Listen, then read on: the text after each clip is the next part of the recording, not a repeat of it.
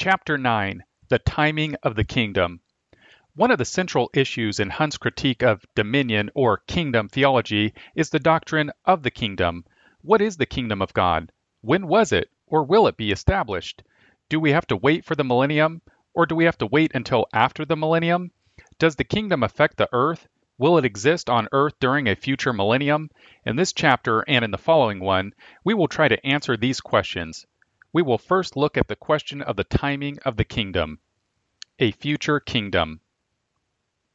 Hunt believes that the kingdom is primarily a future reality. Though he does admit that the kingdom begins in the hearts of all who obey Christ as king, he emphasizes that the outward manifestation of this kingdom will not come in its fullness until God has destroyed this present universe and created a new one into which sin will never enter. 2 Peter 3:10-13, Revelation 21:1, etc. Thus, his emphasis is almost entirely on the future coming of the kingdom. Making temporary solutions to social problems an overriding concern of Christians blunts the gospel and obscures God's eternal solution. The focus is turned from heaven to this earth, from a new universe that only God can create to a new world that we hope to fashion by our own efforts. It is just one more form of the selfism that plagues society and the church, another way of becoming little gods, of turning from heaven to ourselves by assuming a responsibility to do what only He can do. The focus of the Christian's attention, Hunt says, is heaven and the new universe that God will create at the end of time. Hunt claims that the kingdom is not even established during the millennium. He refers to 1 Corinthians 15:50 to prove that the kingdom is not a kingdom of flesh and blood people. Paul declared that flesh and blood cannot inherit the kingdom of God, 1 Corinthians 15:50. So the kingdom cannot be the millennium with its flesh and blood humans multiplying across the earth, much less the world of today taken over by Christians exercising dominion. Let us summarize the logic of Hunt's argument. Paul says that flesh and blood cannot inherit the kingdom of God.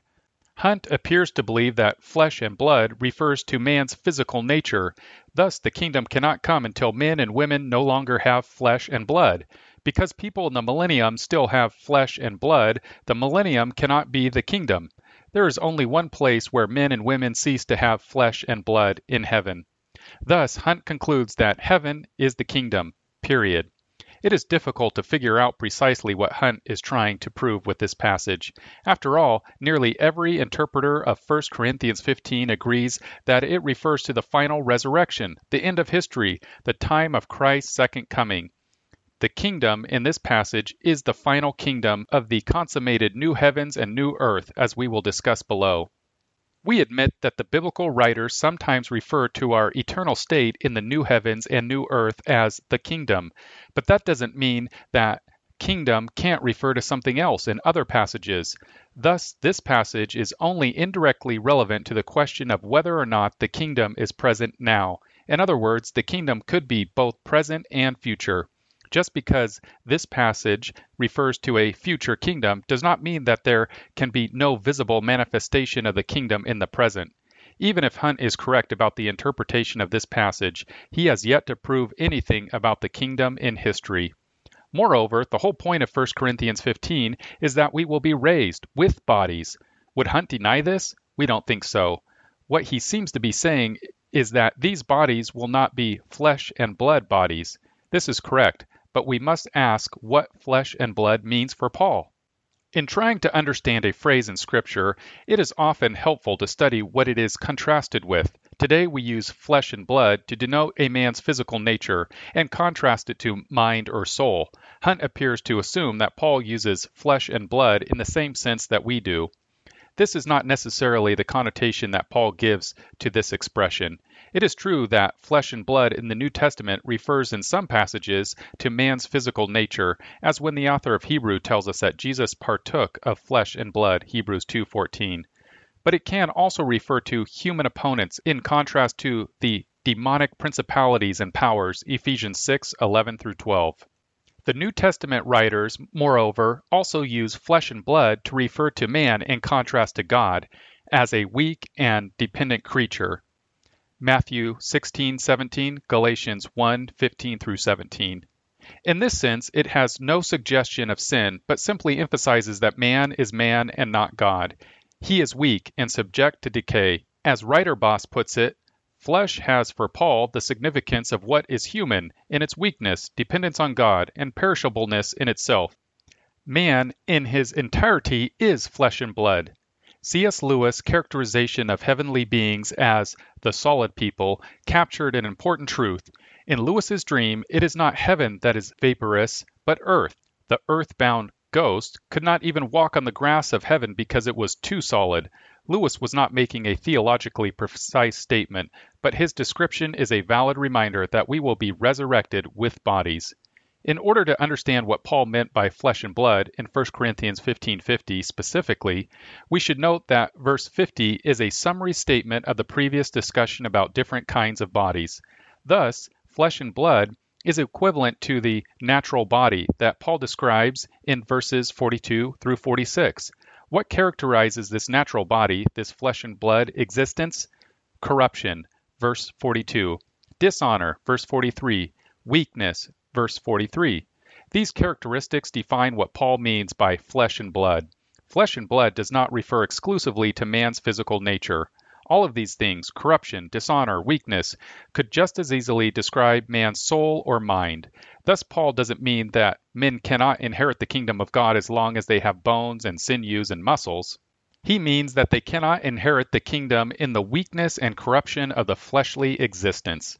This interpretation is strengthened by the fact that the natural body is contrasted throughout this passage with the spiritual body, verses 43-46. For Paul, spiritual almost invariably refers to the Holy Spirit. Certainly it does in this passage. Thus, a natural or flesh and blood existence is the living death of men apart from the Holy Spirit. When Paul says that flesh and blood cannot inherit the kingdom, he is simply applying Jesus' statement in John 3:5-6 to the final kingdom. Jesus said, "Unless one is born of water and the Spirit, he cannot enter into the kingdom of God. That which is born of the flesh is flesh, and that which is born of the Spirit is spirit." These words appear to be in the background of Paul's statement in 1 Corinthians 15:50. It is also possible that Paul uses flesh and blood to refer to natural generation. Thus, he might be saying that men do not inherit the kingdom of God because they are born into the right family. People do not inherit the kingdom because they are born as Jews or because their parents are Christians. They inherit the kingdom only by spiritual generation. John uses flesh and blood in this sense in John 1:12-13. But as many as received him, to them he gave the right to become children of God, even to those who believe in his name, who were born not of blood, nor of the will of the flesh, nor of the will of man, but of God. Thus, Paul does not mean that believers will enter the kingdom as disembodied souls. They will enter the final kingdom with resurrected spiritual bodies.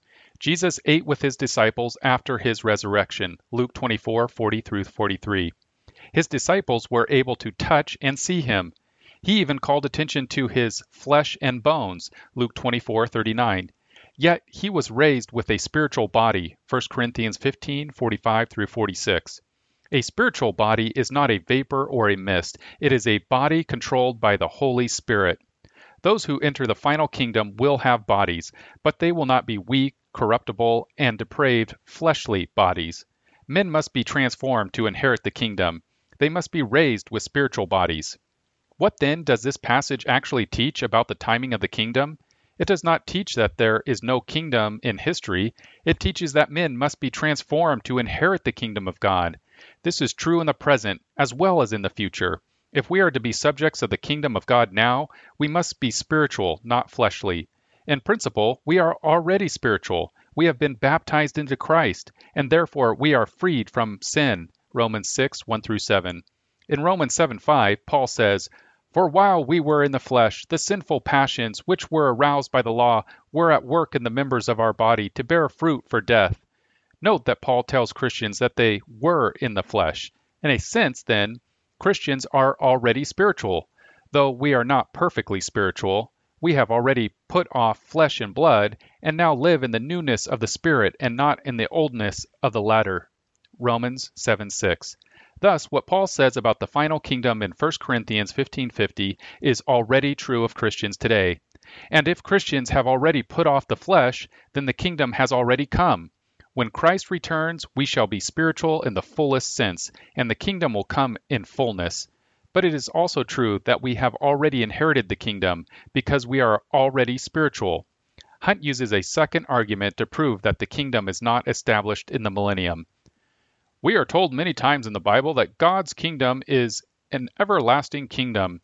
Of the coming Messiah, Isaiah prophesied that there would be no end both to his kingdom and to the peace it established, Isaiah 9, 6, and 7. On this count, also the kingdom cannot be the millennium, for that wonderful time of peace on earth as Christ reigns from Jerusalem not only ends, but with a great war, Revelation 20, 7 through 9. Because the kingdom is eternal, it cannot be established during the limited period of the millennium. This argument again says nothing about whether the kingdom has already been established. It is clear from Scripture that the kingdom is eternal, but this fact does not tell us when the kingdom was or will be established. It merely tells us that once the kingdom is established, it will never end. We will argue in this chapter that the kingdom is indeed everlasting, but that it has already begun with the life, death, and resurrection of Christ. Hunt and mainstream dispensationalism. Hunt's position is not consistent with the traditional dispensationalist view, to which he generally adheres. According to Charles Ryrie, a leading dispensationalist theologian, dispensationalism teaches that Christ offered the Davidic kingdom to Israel. Because Israel rejected the Davidic kingdom, its establishment was postponed. In the millennium, however, Christ will establish this Davidic kingdom. In other words, Ryrie is saying that Christ will establish the kingdom during the millennium. Another leading dispensationalist theologian, John Walvoord, wrote a book in 1959 called The Millennial Kingdom.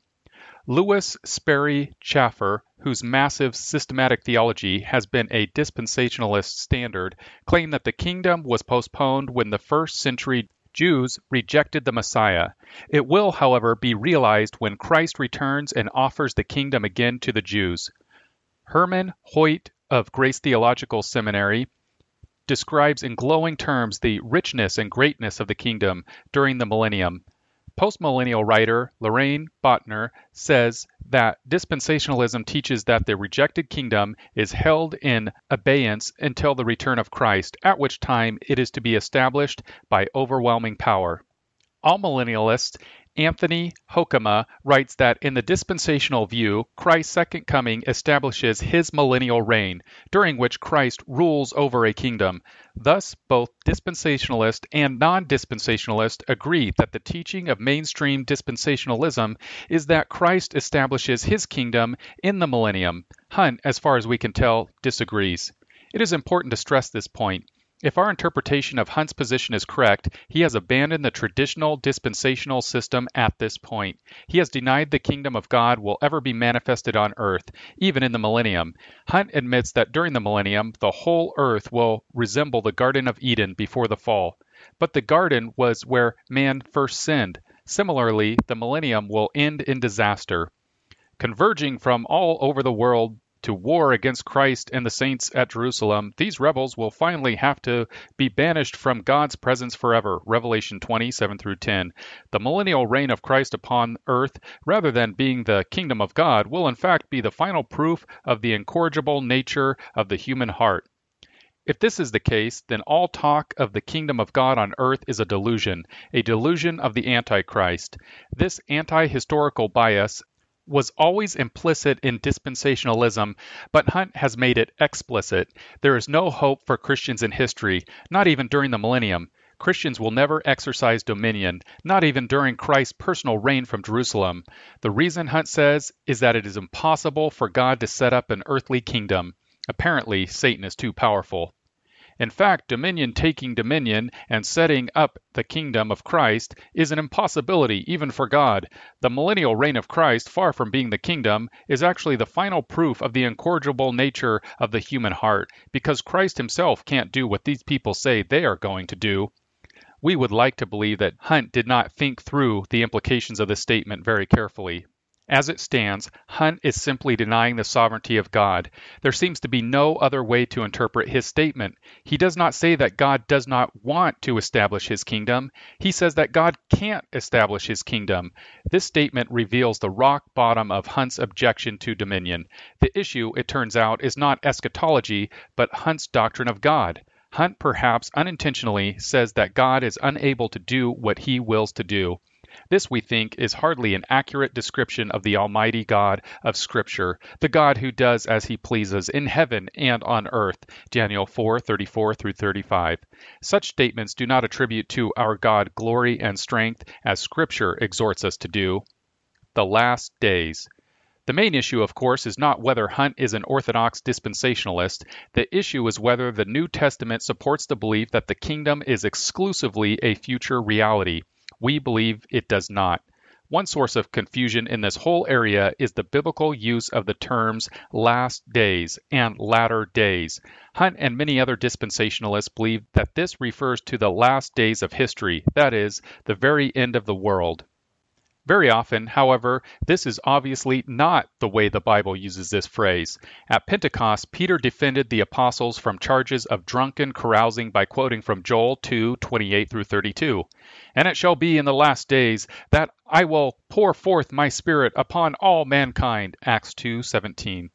When was this last days prophecy fulfilled? Peter said that the events of Pentecost fulfilled Joel's prophecy, Acts 2:16. Similar language is used in the first verses of Hebrews 1. In these last days, God has spoken to us in his Son, Hebrews 1:2. Again, we might ask when God spoke to us in his Son. Clearly, the writer of Hebrews is referring to the first advent of Christ. Later, the author of Hebrews said that the end of the ages had come upon his readers, Hebrews 9:26. Peter says that the Lamb was foreknown before the foundation of the world, but has appeared in these last times for the sake of you, 1 Peter 2:20. When did the Lamb appear for us? Again, it is obvious that Peter is referring to the first coming of Christ. Thus, when the biblical writers talk about the last days, we should not think immediately of the end of the world. Rather, we should think of the incarnation, life, death, and resurrection of Christ as the beginning of the last days. When Paul warned Timothy about the deception and heresy of latter times, he was not prophesying of the late 20th century. 1 Timothy 4:1, 2 Timothy 3:1 through 9. Paul's warning to Timothy were urgent because the things that he prophesied were already happening. After all, he told Timothy to avoid such men as these, 2 Timothy 3:6. If Paul had been prophesying of the distant future, this warning would have been nonsensical to Timothy. There was no reason for Paul to warn Timothy to avoid people who wouldn't be born for 20 centuries. Paul warned Timothy about false teachers because Timothy was going to confront them in his ministry. These prophecies, in short, were fulfilled in the first century. It may seem odd that Scripture refers to this period as the last days. In fact, it seems odd to us only because we assume that these phrases refer to the end of the world. If we think about things biblically and try to understand these passages as first-century Jews would have understood them, the coming of Christ was the end of the world. With the death and resurrection of Christ, everything changed. In Christ, the old things pass away and all things are made new, 2 Corinthians 5:17. In order to understand this, we must realize that the Bible views the nation of Israel as a center of world history prior to the coming of Christ. When Israel was rejected as the chosen race, the old world came to an end. Christ came to found a new covenant, a new priesthood, a new Israel, a new chosen people. Thus, when the New Testament writers say that the world is coming to an end or that the last days have come, we should understand that the world as it centered on Israel was ending. In a very real sense, the world came to an end with the life, death, and resurrection of Christ, Pentecost, and the destruction of Jerusalem in AD 70. These events took place in the last days of the world order. The establishment of the kingdom. To keep a balanced perspective on the timing of the kingdom, we must see it in three different time frames. First, it is definitively established in the life, death, resurrection, and ascension of Jesus Christ. Second, it increases and advances progressively from that time to the end of the world. Finally, it is established fully at Christ's second coming. Definitive. Let us first examine the definitive aspect of the kingdom. Even a superficial reading of the gospel shows that the kingdom of God is the major theme of the ministries of both John the Baptist and Jesus. In fact, this is what the gospels are all about. The king is coming to establish his kingdom. John the Baptist exhorted the people of Judea to repent because the kingdom of heaven is near, Matthew 3:2. From his very first sermon, Jesus preached a similar message. Repent, for the kingdom of heaven is near, Matthew 4:17. When Jesus sent out the 72 disciples, he told them to preach that the kingdom of God is near, Luke 10:9. The synoptic gospels, Matthew, Mark, and Luke, all declare that the content of Jesus' entire teaching ministry can be summed up as the good news of the kingdom, Matthew 4:23, Mark 1:14 through 15, Luke 4:16 through 30, 4:43, 8:1. These passages and many others besides prove the establishment of the kingdom was imminent. It was near, already in the time of Jesus. There was, however, a very significant difference between the preaching of John and the preaching of Jesus. They often use the same words, but we find in Mark 1:15 that Jesus not only proclaims the kingdom is near, but announces that the time is fulfilled. Thus, while John prophesied that it was almost time for the Lord to visit his people, Jesus asserted that this visitation was in actual progress, that God was already visiting his people. Moreover, in Luke 17:21, Jesus tells the Pharisees that the kingdom of God is within you. The Greek word for within can also mean in the midst of. Whatever it means here, however, one thing is clear. Jesus was announcing that God's kingdom was present, not exclusively future. In short, a great change had begun to occur by virtue of Jesus' presence on earth. Jesus described this change in other terms as well. When the Pharisees complained that his disciples did not fast, he asked, "Can the children of the bridegroom mourn as long as the bridegroom is with them?" Luke 5:33. The mere fact that Jesus was among them filled the disciples with joy, a sign of the kingdom. Compare Romans 14:17. Writer Bose notes that this person is not only the announcer, but he himself is the center and the cause of the joy, the bliss, which has started with his coming. Jesus also was establishing the kingdom by his works of healing. The clearest passage in this regard are Luke 4:21 and Matthew 11:2 through 6. And in each case, Jesus applied the prophecy to his works of healing and his teaching. In other words, Jesus claimed to be fulfilling the prophecies of the Old Testament. When the Pharisees charged Jesus with casting out demons by the power of the devil, he denied it and added, "But if it is by the Spirit of God that I cast out demons, then the kingdom of God has come upon you." The verb used for come upon implies that something is present, not merely close by. Jesus was saying that the casting out of demons demonstrated that the kingdom of God had arrived. Thus, Jesus was establishing his rule by defeating the enemy of the kingdom, Satan. He gained the definitive victory over Satan supremely in his death on the cross and in his resurrection. Colossians 2:15, 1 Corinthians 15. But even during his earthly ministry, he was winning early skirmishes. The casting out of demons, a sign of the presence of the kingdom, was also a victory over Satan. As one scholar has put it, in each act of exorcism, Jesus saw a defeat of Satan. Or as Gerhardus Voss states, the underlying principle is that in the world of spirits there is no neutral territory where the demons depart. The divine spirit enters.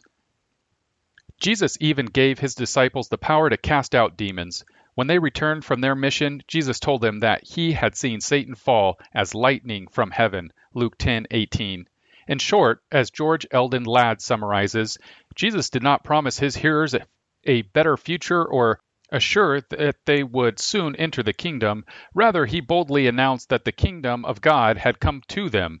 John Bright states, "It lies at the very heart of the gospel message to affirm that the kingdom of God has in a real sense become a present fact, here and now." The definitive establishment of the kingdom takes place in several stages. Even in the initial establishment of the kingdom, a principle of progress is operating. The kingdom was dawning already when Christ was born. Throughout his life, he was routing enemy forces and extending his rule. His death was a triumph over Satan, and thus marked a further development in the founding of his kingdom. The Bible also says that Christ's kingdom is established by his resurrection. This was part of Peter's Pentecost message, Acts 2:32 through 36. Paul implies the same in 1 Corinthians 15:23 through 25, NIV. But each in his own turn, Christ, the firstfruits then, when he comes, those who belong to him, then the end will come, when he hands over the kingdom to God the Father, after he has destroyed all dominion, authority, and power, for he must reign until he has put all his enemies under his feet. We could say a great deal about this passage, but we want to focus on several things.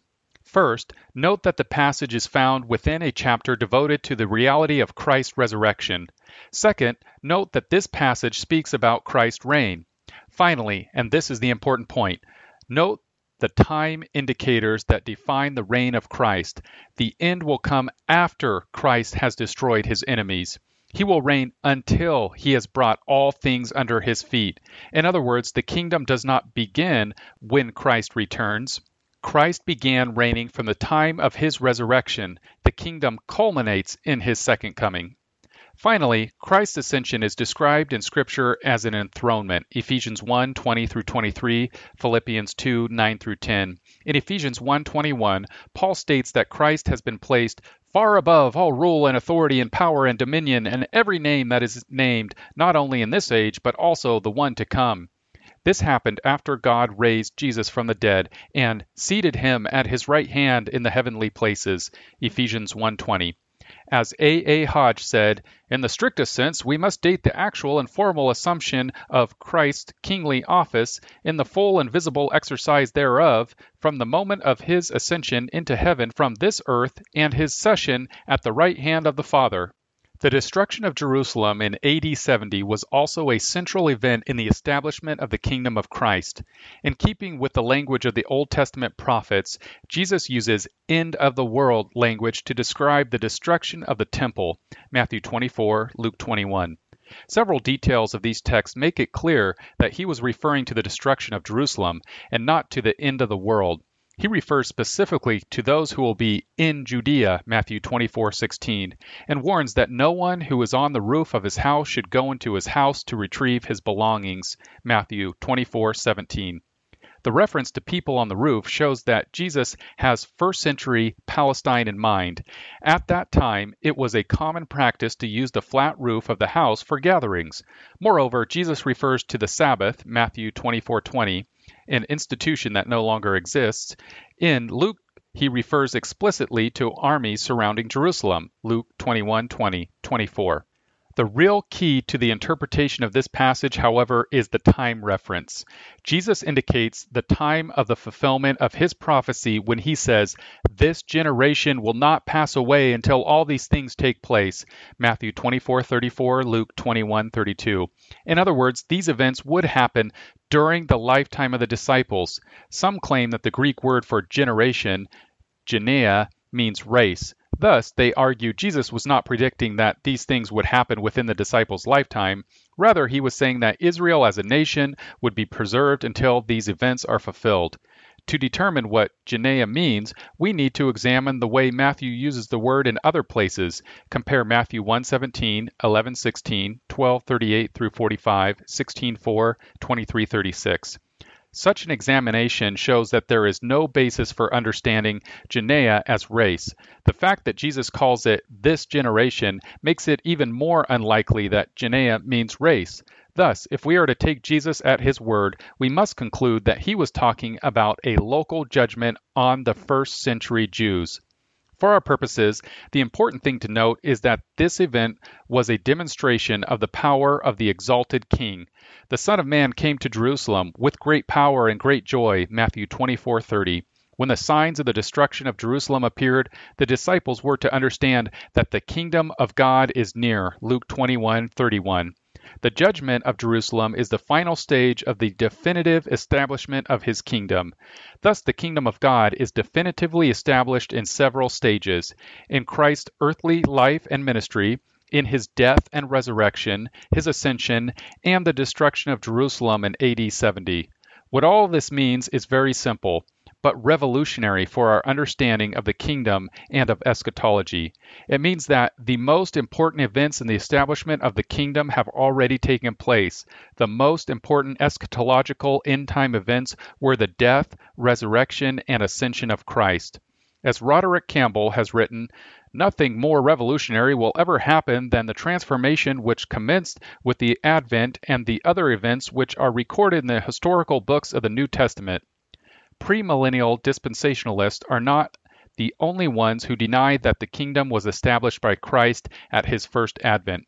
Many charismatic dominion theologians are also guilty of undercutting the present reign of Christ. Some of these are looking for a dramatic apocalyptic event in the next few years.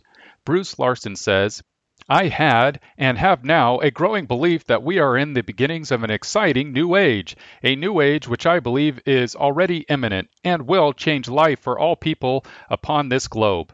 Seattle pastor Casey Treat says, in 3 years we're going to run this planet in the name of Jesus. If we're not running it, we'll be on the way to running it. These quotations show that a change in eschatology is indeed taking place, but so far the change is from pessimistic apocalypticism to optimistic apocalypticism. The psychology of these two positions is exactly the same.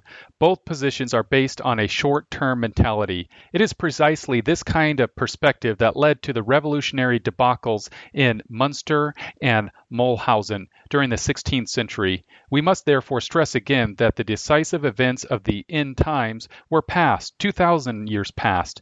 The kingdom does not grow by revolution, but by grace, obedience, and faith. There may be dramatic changes in the coming years, but they will not usher in the kingdom. The kingdom has been ushered in. It is here. It has been here since Christ's day. Progressive. What we are now engaged in is the long-term extension of the kingdom. And by long-term, we mean long-term, century after century of building, block by block. Dominion does not come overnight. There is no instant dominion. Dominion comes over a period of decades and centuries through self-sacrificing service and obedience. This progressive aspect of the kingdom is seen most clearly in Jesus' parables. In fact, one of the dominant notes of many parables is this progress of the kingdom. The kingdom of heaven is like a mustard seed that starts very small and grows into a huge tree, providing a resting place for the birds of the air, Matthew 13:31 through 32. The kingdom is also like leaven placed in a loaf that eventually spreads throughout the loaf, Matthew 13:33. The parable of the wheat and tares also implies a progressive development of the kingdom. This is again a central feature of the parable. The owner of the field knows there are weeds in his wheat field, but he delays the harvest. He lets the wheat and the weeds grow and mature before he sends his laborers to harvest them. Matthew 13:24 through 30, 36 through 43. What then did Jesus say would happen to the kingdom after its establishment? The parables cited above teach that the kingdom would grow. It began as a seed in a field, or as leaven in a loaf. Gradually, almost imperceptibly, it has grown into a tree and has leavened the whole lump. This same principle of permeation and growth and extension is found in some of the Old Testament prophecies of the kingdom. Isaiah says that a child would be born a king, an obvious reference to the first advent of Christ. Once his kingdom is set up, there will be no end to the increase of his government and peace, 9:2 through 7. It's not just that the kingdom is everlasting, its increase is everlasting. In Daniel 2, Nebuchadnezzar has a dream in which the God of heaven sets up a kingdom which will never be destroyed, verses 44 through 45. The kingdom is compared to a rock cut without hands that becomes a great mountain and fills the whole earth, verses 31 through 34. In the New Testament, in addition to the parables of Christ, Paul says that the end will come after he has put all his enemies under his feet, 1 Corinthians 15:24, and that the last enemy that will be abolished is death, 1 Corinthians 15:26. In other words, Jesus will return to a world in which nearly all his enemies have been conquered. The only enemy that will remain is death. This is the distinctive teaching that characterizes our view of the future. We believe that Christ's rule is a victorious and triumphant reign that will someday, in the present age, through his church, extend from sea to sea and from the mountains to the ends of the earth. Final. The New Testament also teaches that we look for a future manifestation of the kingdom. Matthew 25, 1 Corinthians 15:23 through 24, Revelation 21, etc. In this sense, we agree with Hunt that the kingdom refers to heaven and the fullness of the new heavens and new earth. And we agree that our true and permanent home is in the heavenly mansion that Jesus is preparing for us, and that our life there is, from one perspective, a pilgrimage to that blessed land of rest. We look forward to heaven with joy and expectation, knowing that we shall be forever with our Savior and King in his perfect kingdom. The hope of heaven helps us endure the trials of the present life. We look forward to the day when all believers from all lands will gather to worship the Lamb that was slain from the beginning of the world, and when we will live in perfect peace and love, free from the last remnants of sin. Any Christian who does not eagerly await his heavenly reward is grievously confused. Any Christian whose sole hope is an earthly reward has not understood Christianity. But this does not relieve us of responsibility on earth. On the last day, we will be judged according to our service on earth, Matthew 25. Thus, we cannot sit on our hands and wait for Jesus to come. We must be seeking and, by his grace, extending Christ's kingdom throughout our lives. Moreover, we do not look for a new kingdom. The heavenly kingdom is not something that God will establish for the first time at the end of history. It's simply the full and final and glorious manifestation of the kingdom that was first established 2,000 years ago. Since the coming of Christ, therefore, we can say that the kingdom is both already present in principle and not yet fully consummated. Conclusion. The Bible teaches that the kingdom of Christ is a present reality. It was established by Christ through the work he performed in his first advent. It is advancing by his power as he works in his people by his Spirit. His church will reach a glorious climax, becoming the chief mountain among the mountains of the earth. Then Christ shall return in glory to judge all men and to bring in the fullness of the new heavens and the new earth.